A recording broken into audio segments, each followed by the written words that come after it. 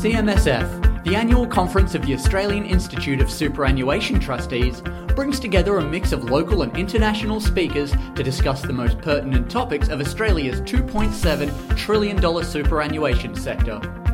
Join a host of AIST personalities in this podcast series as we sit down with some of the key speakers from the 2019 conference to give you an overview of their expertise and insight on some of the biggest topics to be discussed at this year's conference.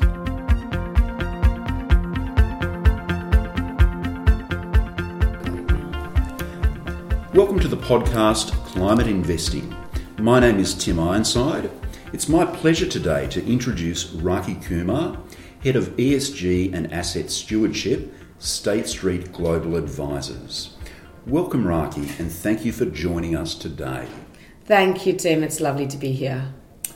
Wonderful. So for many decades, experts have warned that physical, economic and regulatory risks posed by climate change could result in significant losses to investors. How is State Street responding to these concerns? So at State Street, what we are looking at are three aspects to addressing or responding to climate change. The first one is stewardship. That's about engagement, it's about voting and taking action through dialogue. And what we do at State Street is not just focus on core sectors of oil and gas, utilities, mining, which has been the primary debate here in Australia and the rest of the world, but we believe that climate change impacts all sectors and our entire portfolio. So we're doing a lot of research and going to be publishing research on, for example, how companies in the agriculture and forestry sector are performing and disclosing what their disclosure looks like and what their practices look like with regards to climate change. The second pillar for us is solutions. So we offer client solutions with regards to climate investing, which could range from exclusionary to integrated strategies. And then finally, it's reporting and analytics. So we offer clients the detailed reports on emissions for particular funds. And then we also have a sister concern, ESGX, which is an analytical platform that provides a whole degree of analysis or climate-related analysis at a portfolio level for clients. Great. So can you tell me a little bit more about ESGX?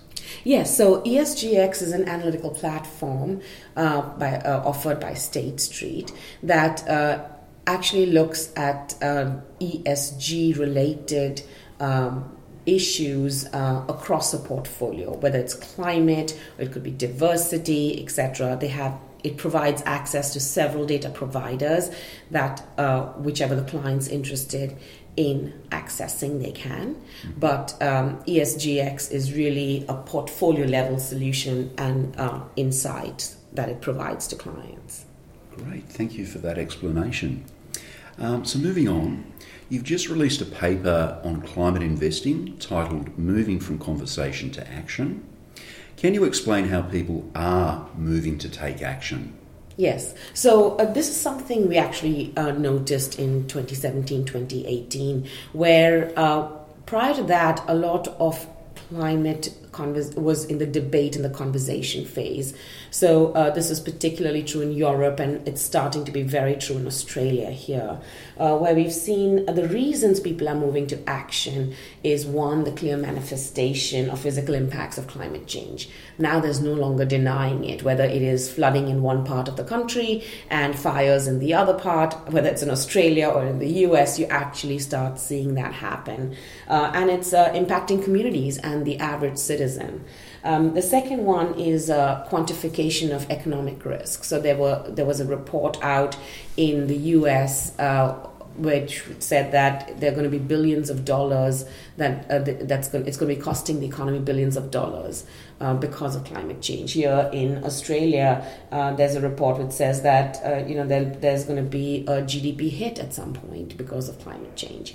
And finally, you're also seeing action by regulators, particularly in Europe, when it comes to climate investing or climate change, to reduce or mitigate impacts and direct investments accordingly. So that's the large focus of the TCFD, the Paris Accord, that are now being put into legislation and regulation. So these three, I would say, factors have led to many clients starting to take action. If somebody does want to take action, how do they go about doing it? Yeah, I think it really is about developing a climate change investment strategy. And for us, there are three pillars to that strategy. One is assessment, second is action, and the third is reporting. Let's talk about pillar one, which is assessment. It really starts about understanding or calculating your carbon footprint. It's understanding your regulatory obligations or your commitments to things such as the TCFD. Right, and then finally it's about setting goals of what you want to achieve, whether it's emissions reductions within your portfolio, etc.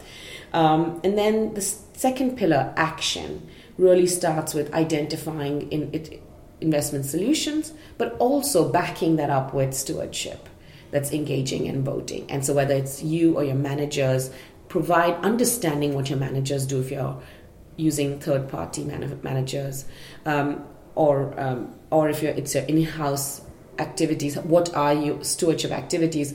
How are you going to address or bring up, or in a systematic manner, climate-related issues with your portfolio companies?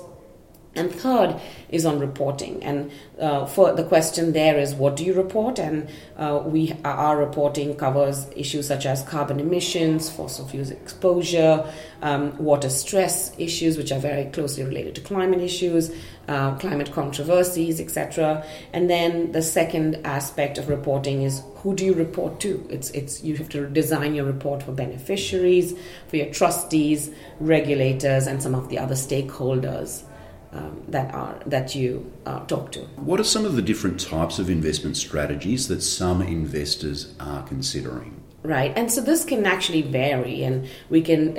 I would say they're in four buckets. The first one is exclusionary, which is I don't want to invest in, for example, coal companies, right? And so there are some investors who actually exclude sectors or subsectors. Now they clearly have some implications on performance and returns when you have an exclusionary strategy. But these are value-led strategies. This is the socially responsible investing, where they actually strongly believe that they don't want to be invested in these sectors. The other aspects are you're designing your portfolio to mitigate the impacts of climate change. So you're mitigating carbon emissions, for example. And in this instance, we have built strategies where clients have the option of picking the level of emissions they want to reduce in their portfolio, or they can pick a particular target tracking error, and then accordingly, from an index perspective, we can reduce emissions to match a certain tracking error that is allowed or acceptable to clients.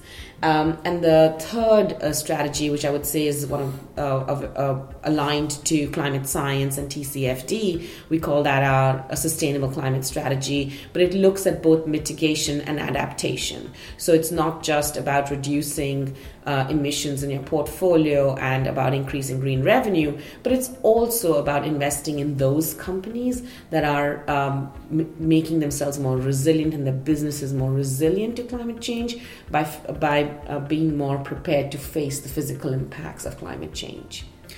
Is there one approach that all investors can use when considering climate investing?